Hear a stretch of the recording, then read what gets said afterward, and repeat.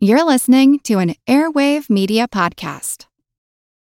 When you need mealtime inspiration, it's worth shopping Kroger, where you'll find over 30,000 mouth-watering choices that excite your inner foodie. And no matter what tasty choice you make, you'll enjoy our everyday low prices, plus extra ways to save, like digital coupons worth over $600 each week. You can also save up to $1 off per gallon at the pump with fuel points. More savings and more inspiring flavors make shopping Kroger worth it every time. Kroger, fresh for everyone. Fuel restrictions apply.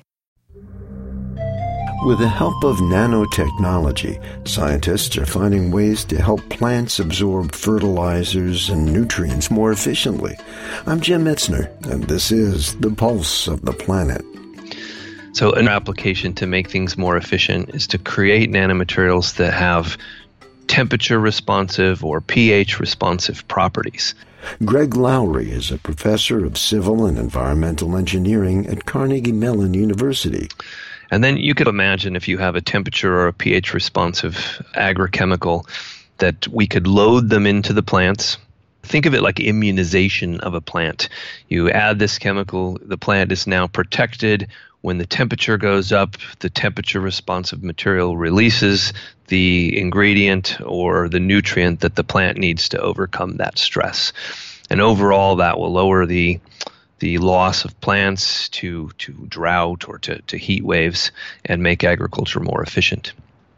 And then nanomaterials can also be used to improve soil function. So, for example, we can add the nanomaterials to the soil. The nanomaterial can affect the soil microbiome, and the microbiome are the microorganisms in soil that help the plant to take up nutrients.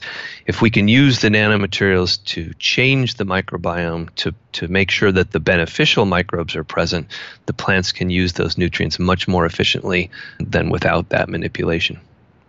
Pulse of the Planet is made possible in part by the Center for Earth and Environmental Nanotechnology and the National Science Foundation.